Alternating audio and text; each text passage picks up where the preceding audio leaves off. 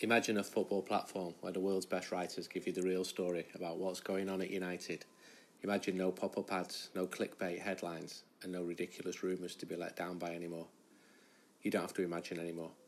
Meet The Athletic. No ads, no nonsense, just football. Visit theathletic.co.uk/United We Stand to start your 30-day free trial and get 50% off your annual subscription.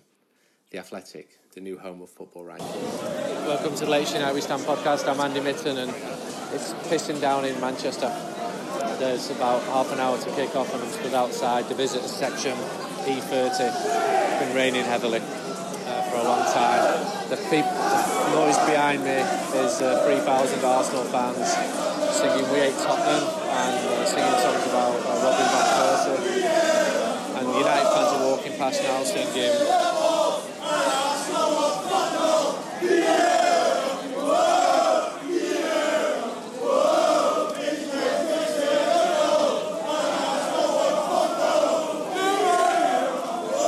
no point talking over that, is there? Sounds lovely.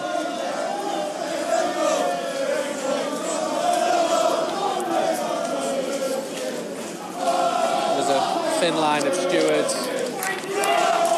Arsenal fans giving it the big coffee shaker, safely from behind. The security barriers absolutely hammering it down. I have to get out of the rain because it's going to stop working. So, Arsenal against Manchester United for a long time. Biggest game in English football. Far from it now.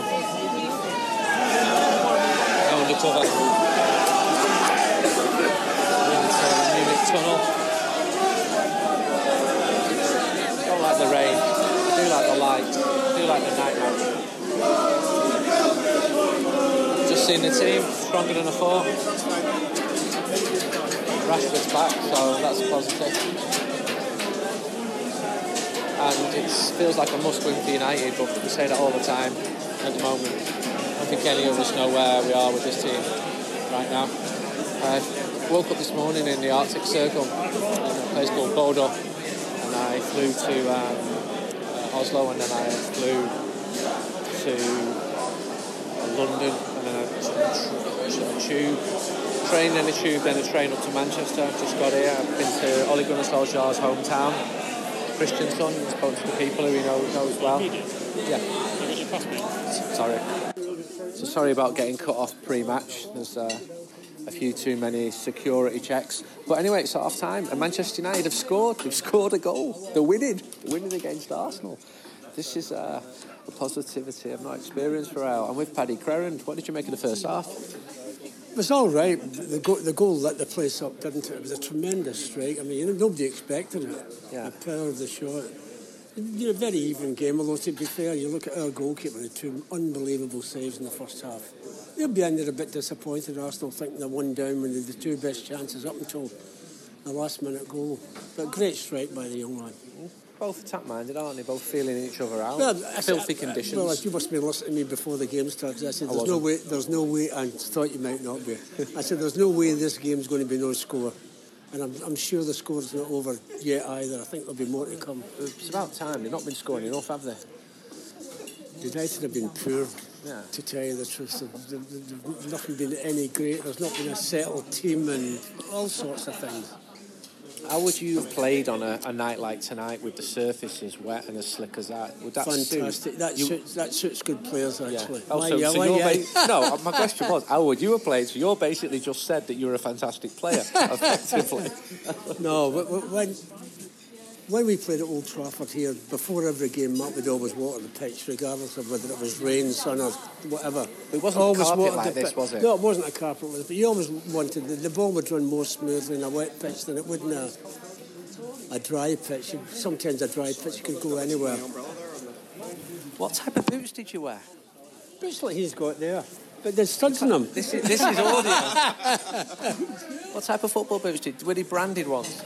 No, there was no branding boots in those days. It was just a pair of Adidas boots. Nobody get paid for advertised or So anything. you were like that. Adidas, but you wouldn't got paid for wearing them. No. And McTominay's like plays for Scotland, doesn't he? But he's from England. It's a bit like you, because He's not from England. He was born in bloody Scotland. I thought he was He's born just in. over. He's just over. You know that border that's between Scotland and England. I thought he was from Lancaster. He was born on the other side of it. Born in Lancaster. No, he wasn't. He's confused with. It's just like Born you. in Lancaster. McTominay, yeah. There we go. Yeah. I thought he was born No, this is Cliff Butler, the authority, the official club voice of statistician. those Devon. Cliff, just tell me, Scott McTominay, just tell me where he was born so that I can see Mr. Crowren's face. Lancaster. The Well, why county the town hell's of he- Lancashire. Where the hell's he playing for Scotland now? Because I know all that. But I thought he was born in Scotland, honestly. you would have played for Ireland given half a chance.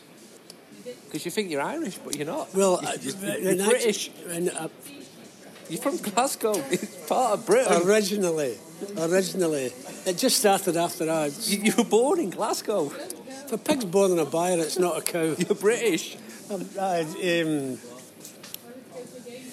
Anyway, I was on the protest yesterday and it was fantastic. I saw it in the news. Get him out. You know the protest. Yeah, that's Cliff. We'll get Cliff on when he stops working for the club in a few years. He's a very, very proud Mancunian, Cliff. How long have you worked here at the club, Cliff? 40 odd years. 40 odd years. No, you He's from Gorton originally, Cliff. were here when I was playing. And he ran the membership. He's a United fan. He used to run the programme. And I went to watch Rangers a few weeks ago, by the way, just in the name of work against Legia Warsaw. Oh, what was it? Was that at Ibrox? It was at Ibrox. The Legia They fans. did get a great welcome, the Legia fans, weren't they, Warsaw? They unfurled a huge flag of Pope John Paul. You're joking. I tweeted it, Pat. And I thought, it is Pope, and I could see the humour in it, you know. I'm not Rangers or Celtic, you could. but I thought, you know, if I'm wrong here, I'm in deep shit. So I just said to the fella next to me, I said, and he just went, aye. As though it was Pope. And I thought, I need to triple check this. I said, that flag over there, they all just went, aye. It's what you think it is. I know, but I saw humour. Right, we better go up. What Right, better, yeah, 1-0. Going to go for the second half now. So it's 1-0 at half time, and the fact that United are leading smooths everything really, because it's been a really tough time. It's not been good enough. I've been scoring goals, and to get a win here, thanks. Get a win here, the Manchester United world will seem a much happier place. It's 1-1. Again, United couldn't hold on to the lead.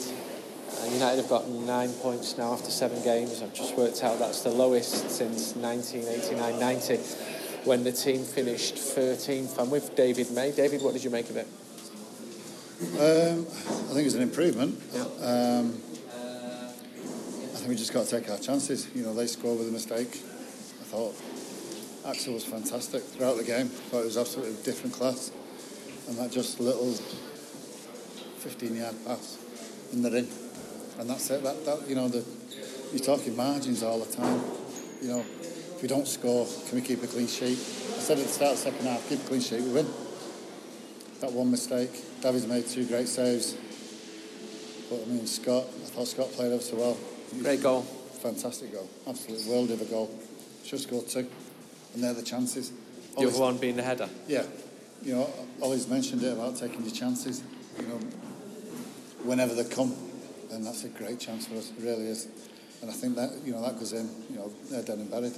You talk about Axel, brilliant in the first half. A right-footed centre-half playing at left-back. I mean, you know both of them positions well. Yeah. I know he made a howler, but he still had a good game. He did. What's he solid. doing well?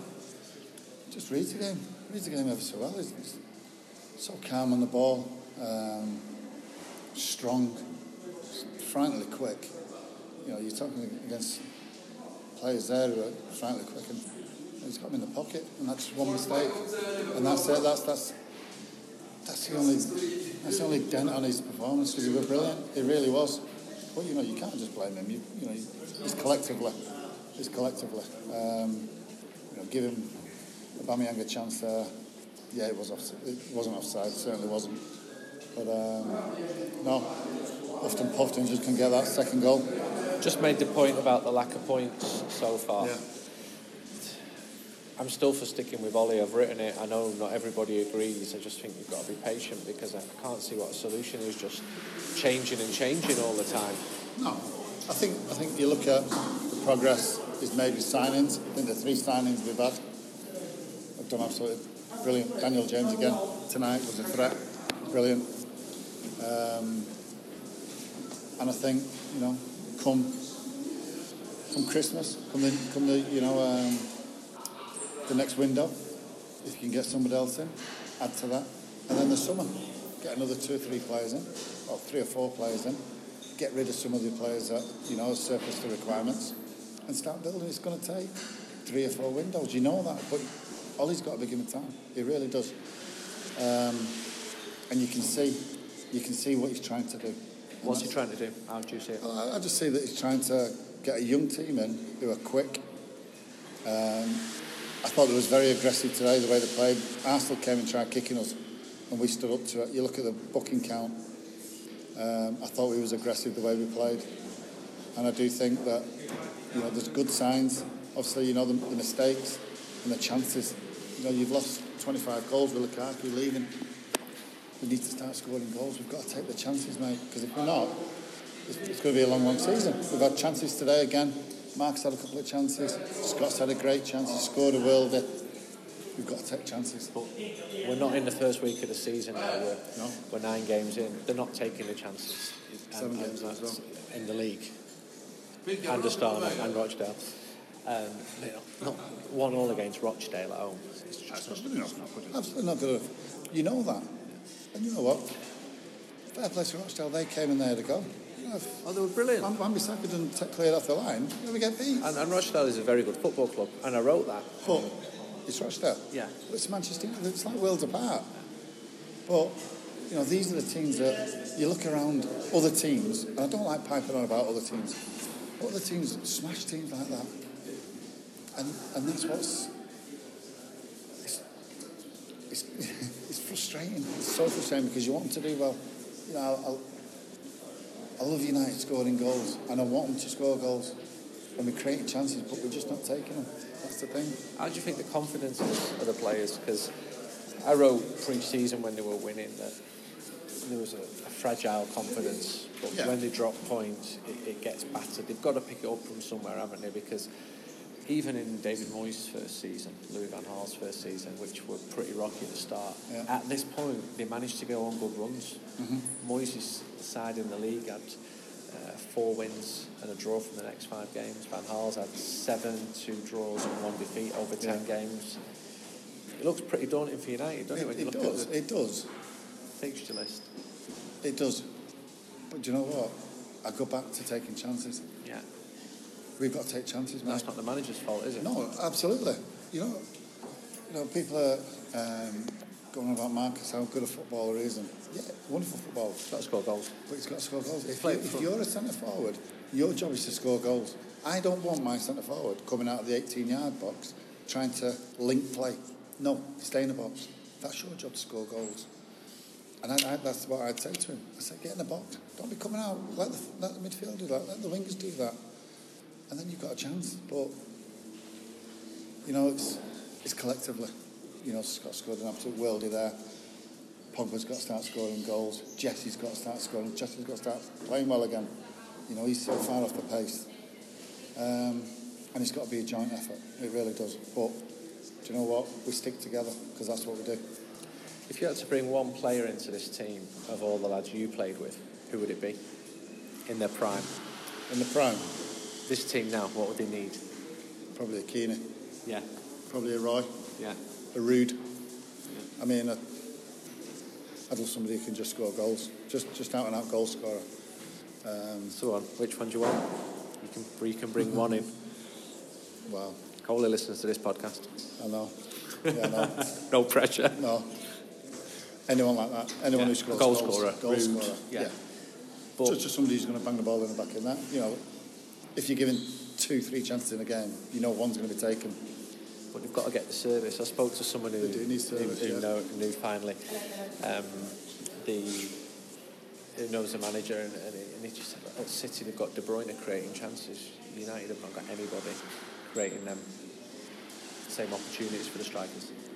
The thing is, City are blessed with so many players going forward who, you look at the bench and look, players that can bring on. And we're a million miles away from that. That was us 10 years ago, and could do that. Van Persie and Rooney and all those type of players. Ronaldo. We've been blessed. Right now, it's a struggle, but we'll get there. Thanks for your time. Just with James Ducker, a very respected journalist. James, what did you make of that tonight? Not so respected, I'm stuffing my face with cake.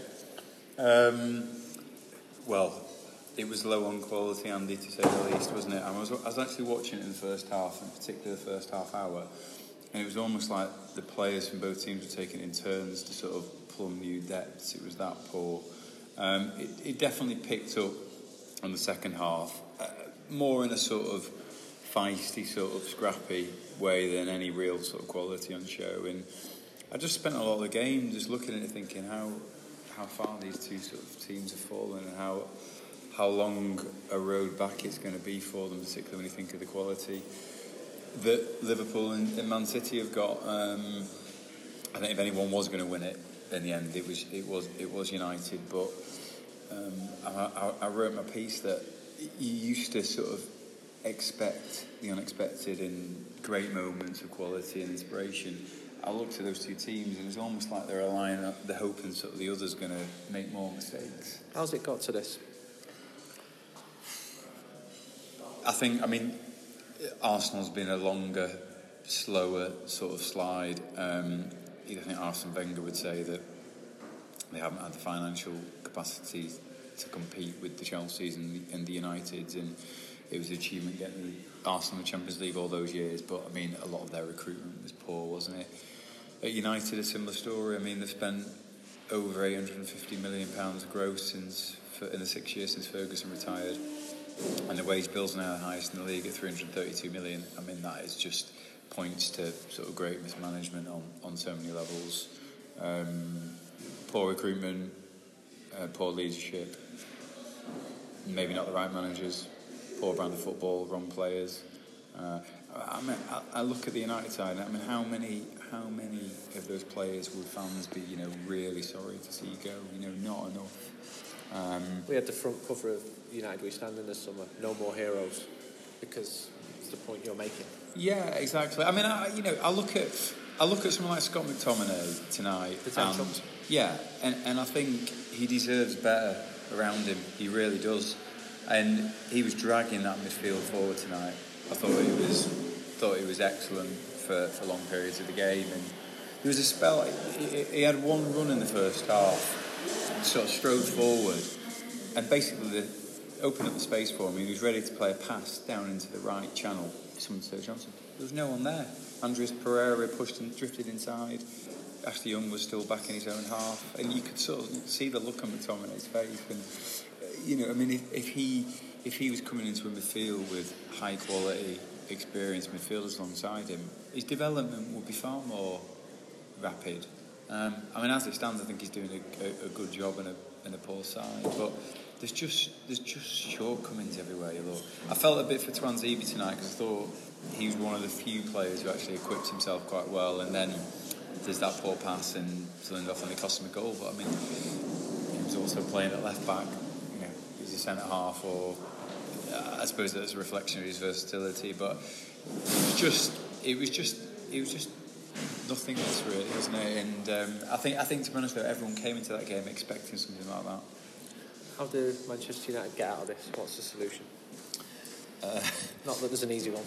Yeah, I mean, I think, not that this only one. I think there's got to be a lot of changes at a lot of levels at the club. Nice and noisy. I think there's got to be. I think first and foremost, the recruitment has to get far better. I mean, I thought they've potentially bought quite well this summer in Maguire, Wan-Bissaka and Daniel James. I mean, even then, you can argue, well, they're paying the prices demanded of them. Why do they wait so long? And again, if you're going to let Lukaku and Sanchez go, you've got to bring another replacement in. And that was poor on my part. But the recruitment has got to be better. But then, if you do get the right players, you've got to have a management team that can develop that talent. And I think the simple answer is we don't know. We don't know if Solskjaer is that coach. I mean, you know, he took Cardiff down. He was manager of Mulder. There's simply not a track record for any of us to talk intelligently as to whether he is a good enough coach to improve those players. And when you listen to him, some of the things he comes out with, you know, he says himself, he leaves a lot of the coaching to Kieran McKenna, to Michael Carrick, to Phelan. So he's not a hands-on coach in the way Pep Guardiola or Jurgen Klopp or Maurizio Pochettino is. And all the indications I were given for a long period during the Mourinho years was that they wanted a coach who would develop players. So that's a little bit of concern. It's clearly issues, hierarchical, and with the owners that a lot of fans will feel until there's changes at that top end of the pitch. So at the top end of the club, maybe nothing else will change. But I mean, they've got to buy well, and you've got to hope that the results are good enough to give Solskjaer some time, because they're very clear that they're talking long term about patience. But we all know, Andy, that if results take a serious downturn, they ultimately dictate what happens to a manager's future. So I think he's got a very important next 6 months ahead. I think he's got to hope that sort of defensive foundation continues to improve, because they have looked a bit better defensively, but they're short. They're really short at the front end of the pitch. I mean, and I think January is not a good time to do business, but if they can get the right players in, then they need to do business. Who's going to sell in January? Well, this is the thing. I mean, you know, Leicester aren't going to sell James Maddison. Borussia Dortmund aren't going to sell Jadon Sancho. They are two players. I can't sit here today and say they will sign them, but they are two players that they are looking seriously at. But they're not going to go in January. And to be honest, you know, if United finish the season poorly, you know, they're going to be a harder sell for players in the summer. What should they be aiming for, in your opinion, this season? Top 6, top 4 European football again? I think I look at the team and I think top 6 would be an achievement. And I know that's a daft statement in a lot of ways, with an enormous wage bill and the money to spend. But I don't see a team that's going to challenge the top 4. I just don't see that. I mean, tonight I think it's 18 games out of the last 21 now where they failed to score more than once in a game. You know, this is not a bad few weeks. This is a sustained run now that, you know, is a worry. But look, there is simply not a quick fix. Anyone who's thinking this is going to be quickly turned around, it could take, you know, three summers. But how much change and turbulence is there going to be in that time? And you know, you could have to sort of start again, and you're back to square one. So I just think they've got to. I think they've got to hope Greenwood can kick on and deliver this season and really help Rashford and Martial. I think you need big seasons from Rashford and Martial. Injuries have disrupted that so far. If they can find some sort of form in front of the goal, that'll be a huge help. Pogba's got to deliver. McTominay's got form. Maguire, Wan-Bissaka, De Gea have got to be at a high standard. And if those things happen, then, you know, maybe top 4 becomes a possibility. But at the moment, too many players are out of form. Finally, you said in recruitment, and you said how it's got to improve. I think everybody would agree with you with that. How does it improve? Sporting director, technical director, or more signings from the manager who's overseeing the summer signings? No, I mean, I think in this day and age, I mean, you know, Man United used to go out, you could sign a right back, didn't work out, you could go and sign another. Now a right back costs you 50 million quid, you can't get that wrong. So I think there's so much on a manager now that I do think that, you know, the director football model is important, it works, it allows the manager to be a head coach, to develop the talent he's got. And clearly he's got to have input. And clearly he's got to have a very strong working relationship with the director of football. It's not going to work otherwise. But, I mean, a lot of the people driving recruitment at this club seem to have been here. Woodward said it himself during his conference call to announce the results recently, that a lot of people have been here a decade or longer. Well, look at their recruitment record in the past decade. It's not good enough. So it suggests that the people who are presiding over might not be good enough either. And it also, from my understanding, where I look, it's like very bloated. You know, I mean, you don't need masses and masses of people making decisions. You know, I think you need clarity at the top. You need an ability to move quickly and smoothly. You need people who are adept at negotiating transfers. And I think sometimes you've got to accept that if a price is a price. So Leicester were not going to sell Harry Maguire for less than £80 million this summer. United wasted, 10 weeks trying to drive the price down? Crystal Palace weren't going to sell Wan-Bissaka for less than 50 million. Similarly, there's a lot of time wasted there, and that was time that could then have been put into recruiting forward. Just think, I think the head coach director football model works, but you've got to have the right director of football, and you've got to have the right head coach. Thanks for your time, James. Pleasure, mate. I'm walking out the Stretford end now, past the team coaches. It's raining again. Sandy, isn't it? It is. Nice to see you. You all right? Enjoy your report. Thank you. We're recording the podcast now. Where are you from? I live in Brighton, but I come to nearly every game. Do you? Yeah. And what did you make of that tonight? Oh, I thought we were really unlucky not to win, actually. Really, lots of fight. I went to West Ham last week and we didn't fight at all. And, you know, this one we really went for. You're not going back to Brighton tonight, are you? No, I'm staying with my friend in Runcorn. You're staying up here? Yeah, back on the train tomorrow. But, yeah, Right. brilliant. And what have you made of this season so far? We're getting wet here, by the way. I hope the people listening to this appreciate it. You walking over the bridge? Yeah. Walking over the Stretford End Bridge, where I sold United We Stands for about 20 years. Let me see if any players are coming out. I haven't done it for about 20 years. I think the last time I did that, Cantona came out and signed an autograph. And did any come out? Yeah, but they all walked the other side. the other side of where we were stood. Yeah, Right. it's really frustrating actually, but I don't mind. You know, see him on the pitch, that's the main thing, isn't it? So I've just been in the mix zone and I've been waiting to see which players came through. I did speak to Darren Fletcher inside the ground. It's good to see him looking well. He's coming to games now and I'm walking over the Stretford End Bridge just past the point where I'd shout, "New United We Stand Out today!" for about 20 years in the rain, and it's definitely raining now. And I'm going to get the bus. I'm just going to recreate my youth here by getting the 256 bus on my week of travels to all these different football matches. So I'm going to Lincoln Tuesday for the Man United Lincoln EFL game, and then where we're going next, Barcelona into Wednesday, and then the next podcast will be from Den Haag, stroke Amsterdam, on Thursday or Friday. So you're from Brighton? Yeah. You've lived in Brighton? Yeah, near Brighton in Burgess Hill. Right, I've heard of it. Don't know where it is. It's about 10 miles north of Brighton. And you get to most of the matches? As many as possible. Fantastic. Underway she goes as well. You go away? Yeah, as many as possible. Brilliant. I didn't have enough credits for Amsterdam, but I'm going to Belgrade. So. And what's your name? Pam. Pam, it's lovely to meet you. And you. In the rain in Manchester. I've seen you loads How of romantic. times, so, yeah. And I'm going to walk down Partridge Street and get a bus. Yeah. This glamorous life we lead, isn't it? Absolutely. You know? Yeah. All right. So what would success be finally for United this season?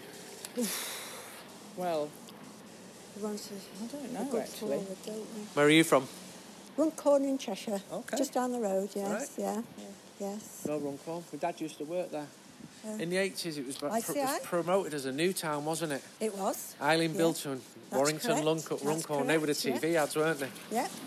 Yeah, I think we've got to go for top 4 this year. I don't think we're not good enough for anything better than that, are we? But, you know, you just want Ollie to succeed because he's Man United through and through. And I just Yeah. really hope he does all right. I do as well, yes. He deserves it. And the fans, some of them are saying Ollie out, and that's stupid because they're not giving him enough time to, get things done. Exactly. Is Runcorn United or Liverpool? Both. Pretty Liverpool. And Everton or City? Everton, yeah. What about no, Runcorn? there's no City. Remember, Runcorn had a great non-league team. Played on Canal Street, didn't The they? Linnets. The Linnets. Did. And then they split, didn't they, and formed a couple of clubs They and a did. There was breakaway Runcorn club. Town and Runcorn Linnets, yeah. Yeah, but in the 80s, Runcorn... I can't believe we've finished this podcast talking about Runcorn FC. Right, I'm going to get the 256. Okay, Take care. nice Lovely to to see see you you, both. Andy. Bye-bye. So, down College Street now, Old Trafford. You know, when I first started going, there used to be a little shop on the edge of the row of housing at the end of the Stretford End Bridge selling sweets. And I once went on holiday when I was a teenager and met a lad from Scotland And he said, my uncle owns that shop. And I was like starstruck, for wow, you know the guy who owns the shop near the Stretford End Bridge. This is a major thing. Well, it probably closed down 25 years ago. So I'm walking past the terraced houses now, and hopefully I'm going to be able to get a bus. Can relax my brain a little bit now. I still feel a bit disappointed. I know there were some positives from tonight, and I'm still saying that we should stick with Ole Gunnar, but I found myself nodding in agreement with a lot of the comments which were made throughout the podcast. It's got to be better than this, and I think it will be. It's just got worse, and it's not been a good season so far. Next pod will be from Amsterdam, and we'll bring that to you on Wednesday night. And cheers to everyone who bought the mag as well tonight. Cheers to the lads who sold the mag, because it's a horrible night. I'm really wet now, and well, you're going to get these nights sometimes like this in Manchester. There's the final part of the podcast. This is from the lads who were selling the mag outside the ground in the rain. In probably top 5 worst conditions ever, Stuart, for selling. Definitely pre-match, for 3 hours. My underpants are still stuck to me. Knackers, yeah. No, seriously, it was shit, that wasn't it? I'm being serious. I'm actually taking my trousers off. And where does it rank? Sorry? Where does it rank on? Rank. Yeah. I mean, say top 10, wouldn't you? Yeah. It seems like there's top 3 or 4 every season nowadays, but that was grim. It was just a curtain of heavy rain from literally the moment we started selling about 5 o'clock. So yeah. Oh, selling! I thought you meant the team. I'm not talking about the team. Just the weather. I'm not interested in the team. No, it was a difficult night tonight. It raining from torrentially from about 3 p.m, weren't it? Yeah, it's just not stopped, has it, for 2 or 3 days. And obviously, you know, when you come straight from work and you stood in your work pants, I even had like 3/4 wellies on, but my feet are still wet. So yeah, pneumonia, I think, by Wednesday. Yeah. So you won't be the first. No, I've lived through it before. So yeah, on to the game then. So we got a draw against Arsenal. We were ahead at half time again. Was you happy with the team? Yeah, I think so. We can't really not be happy with whatever team he puts out, can we? I think we keep saying this, and we're going to be saying it all season. Who's available and who's not. We're going to come on to obviously individuals again in a second. It's going to be the same 2 or 3 people we talk about probably. But the first half, I thought there was it was lacking a lot of quality from both teams. Really, there wasn't that much quality first half. From an attacking point of view, especially. Some people were saying the conditions play a part, but it wasn't windy. Yes, it was rain. But the pitch is really like a bowling green, and these players training it and they're used to it. We've been in the Premier League long enough to play in the rain, so I'm not having the conditions. I said to my mate, I spot with Marcus Rashford. He can stand outside Hotel Football for 3 hours, having wet gruds, and I'll go and run around Old Trafford if he wants. Yeah. So as is usual, when it's pissing it down, there's only me and Stuart here, but we've also got Ben as well. What did you think of the game, Ben? Difficult first half. 2 poor teams, really, weren't it? Trying to. I mean, we're used to a lot better quality than that, aren't we? Well, United and Arsenal. You look back over the years, it's always been one of the top games in the league. But I think now, where the 2 teams are at, I think he's justified in the last few years league positions. I think there weren't a lot of quality on show. The first half was a bit bitty. I think we got a good goal at a good time. I thought we'd then come out in the second half, really try and put them under pressure, because they looked shaky at the back and we had a lot of pace, but then we just didn't seem to start the second half with any real impetus, give them a goal, and then it just looked a bit difficult. It's the same old story at the moment. I thought it was set up perfectly for United at half time, because their defence is horrendous in it, and I thought if they're going to have to come at us, there's going to be a lot of gaps already, that are going to start appearing. And, I thought first half, I obviously, when you're at the match, you don't see possession stats, but I thought United had a lot of possession first half. And I thought that's the way they should have come out in the second half, but they seemed to start to revert to just counter-attacking, and I think that played into their hands a little bit. Do you not think teams, and that's exactly what's happened tonight, do you not think teams are allowing us that possession though, because they know we're not really hurting teams, because we've not got that, that player that we're craving, sort of like in midfield, to play the killer pass or a couple of them, because the goal came from a brilliant end-to-end, probably 7-second, attack, counter-attack, which Rashford maybe should have done better with, or got closer to, from the James cross, I think it was. I think James actually won an header, quite an important header on the edge of our box, and then the next minute Lingard broke, got chuck out, I think, and then James carried on. So it was end to end within probably definitely less than 10 seconds. And obviously then the ball came back out. I'm not quite sure what happened. And then McTominay just obviously decided to smash it from, I believe, 25 yards into the top corner. Yeah, I'm not quite sure how far he was out. So the goal came from, I think, the main way we're going to score goals this season from quick counter-attacking. We've got the pace, and we've not always got maybe the striker at the end of it. But thankfully, McTominay was able to get his laces through it. Yeah. So I mean, what did you make of? I was a little bit disappointed today in a couple of United players. I thought Rashford had a poor game, to be honest, and also Paul Pogba. And these are the players that are supposed to be stepping up. Exactly. And, yeah. We're relying on Scott McTominay and James to be our driving force, basically. Yeah. We're nowhere near good enough with Lingard and Rashford, or relying on those two up front together, unfortunately. But they're international players, aren't they? No, I didn't pick them. And there was a moment, I think it was first half, when Rashford went through on his left foot. Yeah. And if you could show him one video tonight, it'd be probably Aubameyang's goal, wouldn't it? But he took a couple of touches, didn't he? Yeah. He could have hit it earlier, couldn't he? But the way I feel is the second he got the ball, the Arsenal player, he knew exactly what he was going to do with it, whereas Rashford reacts to the defence. Yeah. And I think he'd do well to start, making his mind up a lot earlier, rather than he sort of delays on the ball and does that little cut inside onto his right foot that he tries, and he tries it so often, doesn't he? We keep saying that, don't we? And this is why I think he'll never be a natural finisher. You've got to have it by if that's not in your locker by the age of 21, you're going to struggle. You can't teach that. You can learn and get better at things, but if it's not in you as a natural instinct, and Rashford's not got that, it's no surprise, why England play him on the left, and obviously they've got Kane up front, so that's probably why. But he does much better on the left, and he will get you 15, maybe 18 goals a season, but he's never going to get 25, 30. And that chance, we can name easily 4 or 5 strikers in the Premier League who'd have took that tonight. And I don't think he's going to get the nickname Cristiano Rashford anytime soon, is he? Probably not, no. Or Lionel. It was a great chance. But again, his overall game tonight, my mate said, seems to think he's still injured, and he was injured for 3 months last season, and he's probably playing through this type of injury. But I don't know whether he is or not. Who knows? But what if he's injured? He shouldn't be. He doesn't look injured, does he? We joke coming down about him hobbling around, and he didn't seem to do that tonight. Yeah. He got stuck in a couple of times tonight, to be fair. There was still a moment where he was hobbling a bit. Yeah. But and you do feel, again, not a bit sorry for him, because he's up there on his own, or he's going left, and then there's nobody down the middle. Lingard's down the middle, Pereira's on the right. So it wasn't the only one, because Pereira wasn't great again first half. I thought he came into it second half, but when he got substituted, I thought he had his best 10-15 minute spell, and then he got took off. Yeah.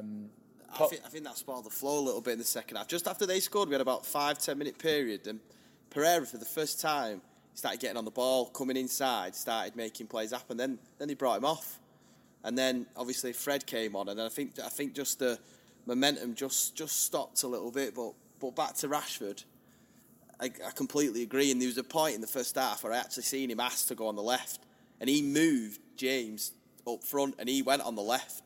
Yeah. Now I think he knows that he's more dangerous and he can get more into the game from the left. I think up front with his back to goal, and I just don't think he's good enough to do that yet. It might be a bit harsh at 21, but what is his 4th season this now? 4th or 5th season? Yeah. And somebody says to me, you're having a go at a player that's in the academy, but let's not forget we don't ask him to be one of our top earners, did we? No, yeah. And I think it's about time some players realise that a responsibility comes with being one of the top earners at Old Trafford. And what's he earning, nearly 200k a week? Yeah, and he's not. You can't call yourself an academy player when you're earning 200k a week, exactly, and expect the same patience. So Do we have to talk about Pogba? Because it's just going to be the same as it was against Rochdale, to be fair. I thought he did all right. Well, I first were half. here against Rochdale. There's fucking no way I was listening to that podcast. Cheeky bastard. I'm going to tell John. No, I'd had enough by that night. No, first half, I don't know. Go on, mate. I thought first half, I thought there was a lot of times he got on the ball, and there were just nothing there for him. So he did have to check back a little bit. But I thought he was hungry to get on the ball. But then second half, I just thought it looked like he's just got I've had enough of this. He looks like he tries something. And then he looks around and he just thinks, Jesus Christ, and then he just goes wondering. But do you not think he's playing even deeper? Yeah, he doesn't suit that. Than he was this time last year when people who else are you going to play? Mourinho to play there. He is playing, so he's literally next to Maguire. Who are you going to play though there? You can't have Fred there because he's going backwards. You can't have him there. So if we have him there playing, you've just got no creativity. At least he looks like he's going to come on the ball. But then when you're moving forward, there was no one to pass to him then, and he just looked like he was a bit fed up in the second half. I've got a bit of a problem with the starting lineup as well, mate, because I thought, how many. And I know why he did it. There was a clear reason why Tuanzebe was not left back and not right back, because he was worried about Pepe, weren't he, on Ashley Young. I think Pepe started on the right wing. Pepe was dreadful. Yeah, but he was crap. Yeah, the thing that annoys me is that we've got a youth player there, and he's not even played 5 first-team games yet. Yeah. We're already playing him in a position that he never plays for the reserves. So what's that about? To accommodate Ashley Young at right back. Yeah. And he deserves to play at least on his right foot, doesn't he? Yeah. Give the lad a chance before you start playing him out of position. Yeah. Yeah, and again, we spoke about this walking back to the car. I wasn't sure what happened for their goal. Apparently, it was a bit of a a stray pass from him. Meant for Lindelof, maybe. So I've not seen it properly. It was a stray pass, and I have some sympathy with the lad, but it was a mistake. Yeah. And but I do think that can we at least give the lads 10 games? And if we've got an Argentinian, was Rojo on the bench? I'm not sure. So let's not forget, we refused to sell Marcus Rojo this season because apparently Everton were a rival. Yeah. So if he can't play, if we're playing Axel Tuanzebe left back, rather than playing him, then why did we not sell him? And albeit it was against Rochdale, but he had a decent game, Rojo. Yeah. So So why wasn't he even? It must have been a matter. I think he's horrendous, to be honest. But my point is that we're playing a youth player out of position when we've got a bloke earning hundreds of thousands of pounds on the bench. It doesn't make any sense, does it? No, and hopefully that won't knock his confidence tonight. Obviously, being at fault for their goal by all accounts. But we'll come on to that in a minute. I'm guessing regarding the VAR. Well, he does. It brings us on nicely to the VAR because. The whistle was blown before it was in the net, weren't it? So I'm not disputing the decision because I could see it was onside. So did De Gea stop? Did everyone else stop? It looked like to me it did. It looked like everyone sort of froze. I'm not saying the decision was wrong because the decision was clearly right. He were miles onside. But when that defence then looks at that flag, when everyone looks down the line, everyone looks at the flag. Everyone, your natural reaction is you stop. Yeah. And I think even the Gay's come out. I mean, it was a lovely finish, but it was a bit half-hearted. Just flapped his arm. But now there's too many little variations to obviously the rules. In Europe, they do it and they don't put the flag up. Yeah. So they put the ball in the net and then they review it. Yeah. So the defence carry on. Where here, if you're a defender and you're looking cross at that Flyman's flag, you stop them because you know that decision turned. He's going to put the ball in the net and then they've overturned it. So I just think it's a little bit... I don't know. I don't think anyone's disputing that, after a replay you get the decision right. But it's how they implement it. And if the ref's blown his whistle before the ball's gone in the net, I mean, what hope do you have then? How do you turn that round? He's blown the whistle. But then is there an argument that, I coach, 8, 9-year-olds, and you tell them, or you try and tell them to play to the whistle. So De Gea, even if he saw the flag go up, you carry on surely, as a. Yeah, but I think it's going to take time. Isn't it? It's going to take time to change, isn't it? Because as a defender, you've always been shown if you see that flag up, you've done your job there. You get the ball, you get it's a free kick. But now, even if you're looking at a linesman's flag, you can't stop. But it's that natural reaction. Flags up, get the ball, start again. I still think the likes of Schmeichel, Stam, to name a few, Bruce would have carried on and just took the player out or done what they think they needed was necessary. And let's have it right as well. If the goal wasn't given, then the injustice would have been Arsenal's side. Yeah. You can't win both sides of it, I don't think. You can't. So, but my point is that it's not been thought out. It's not been trialled enough, has it?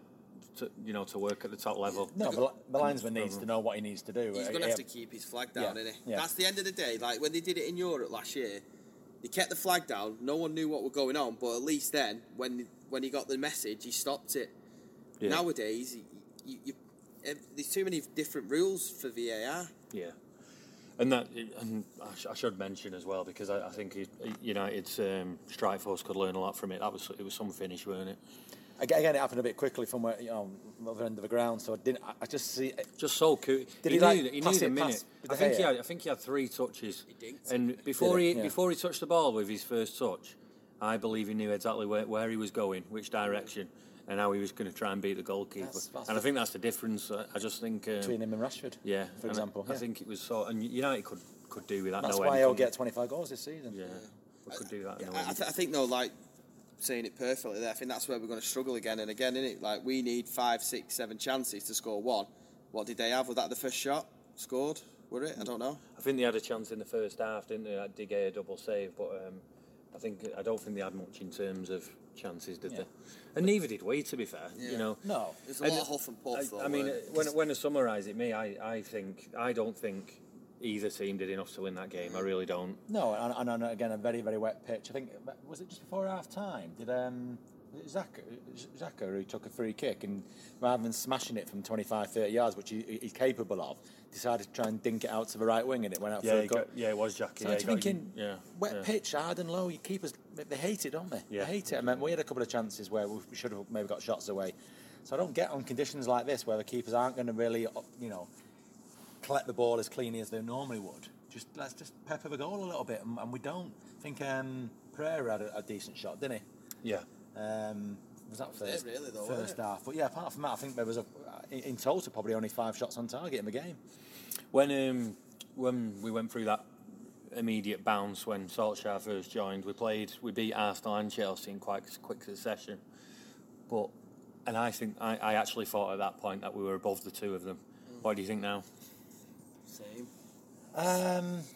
You'd have to say on the opening 5-6 league games, Chelsea are a little bit ahead of us with let's be honest, a very young team and using decent youth players, and they're doing it, and ours aren't. I think that's the difference.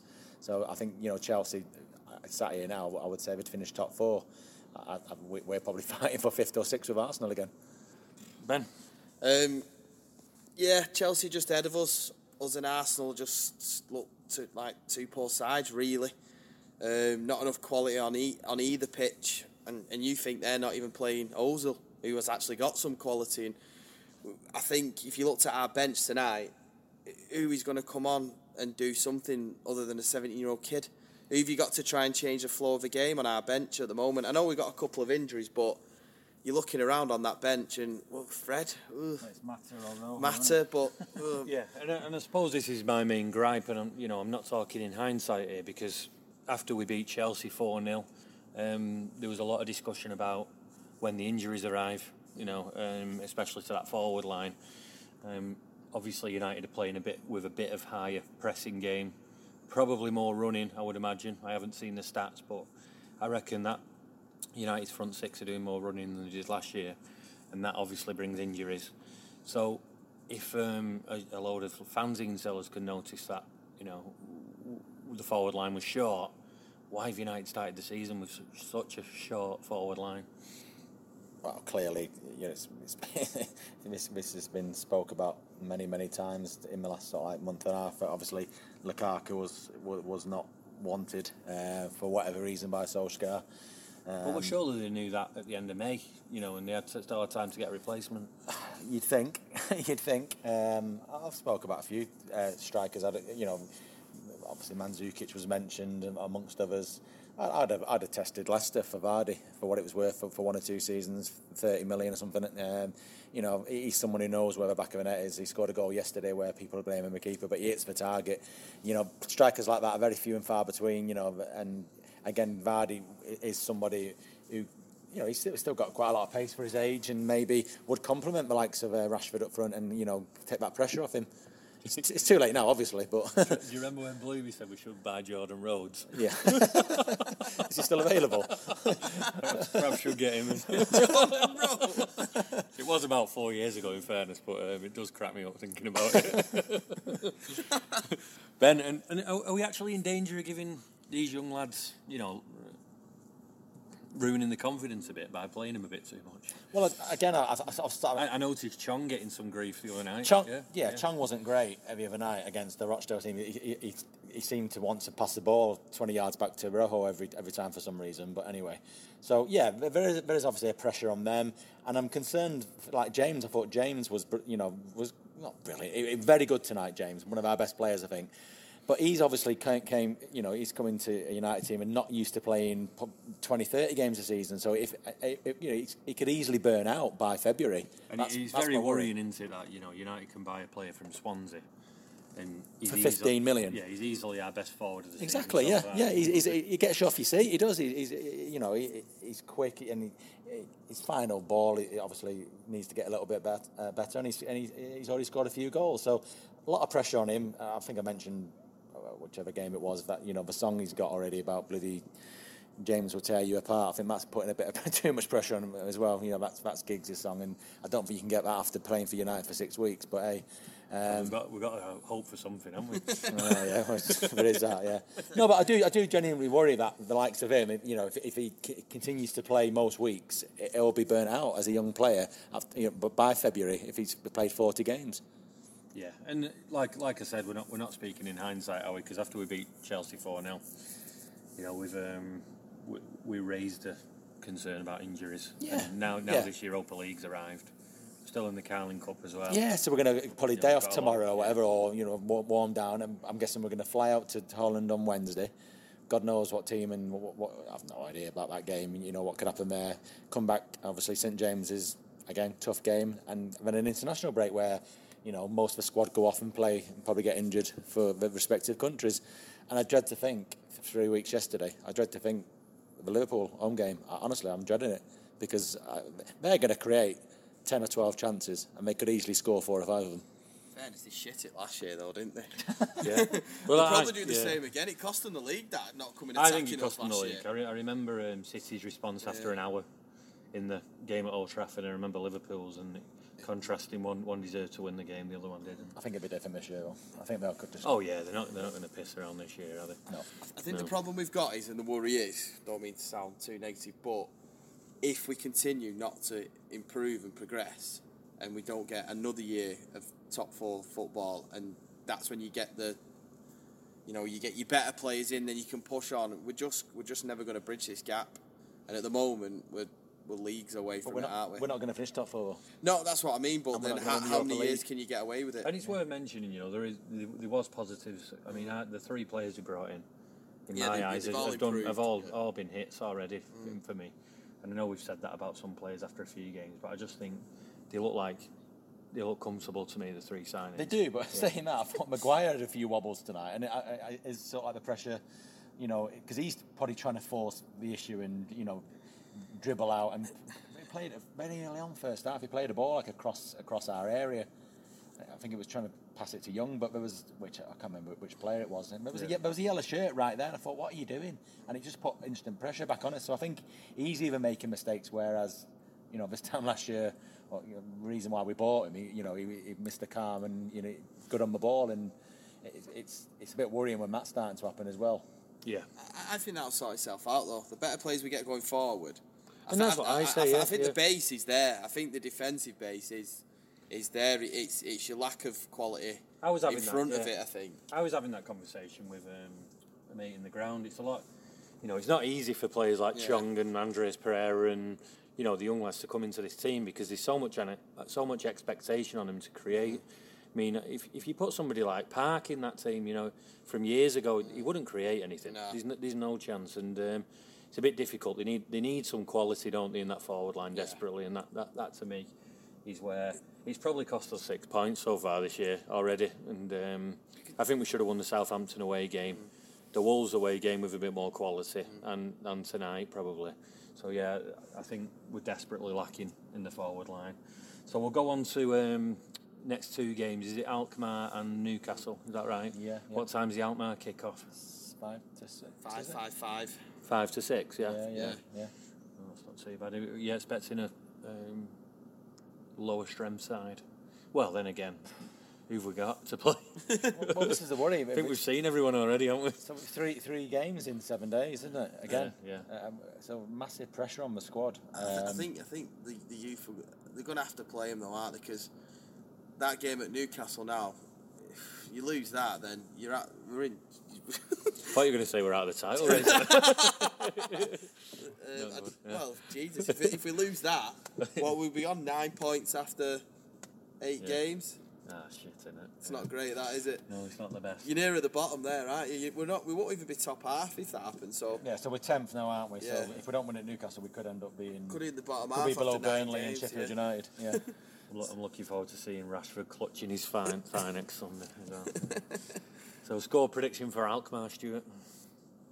1-1. Probably get beat 1-0. That was like that Feyenoord game a few years ago. We got lost that 1-0, didn't we? I'll go for a United win. But I suppose you need to see the team these days before you make any bold predictions. I'm going to go with the same prediction for Newcastle as well. 1-1. 1-1. Ben? It's a big 6 point of that, isn't it, now? Yeah. Probably, to be honest... Winning at half time and drawing. Yeah, again. Probably, yeah. Like, going 1-0 up. 6 points now, it's going to be a very common theme this season. I can just see Andy Carroll scoring like an equaliser. Yeah. And we'll have a man of the match then, Stuart, for tonight. I was thinking about this, put McTominay or James. I'm going to give it James, I think. Just because he didn't stop running, and it gets me. He's the only player who gets me off my seat at the moment. So fair play to him. He didn't stop running. He's good to watch, to be fair. Yeah. So you're going to give it James. Very direct, isn't it? Yeah.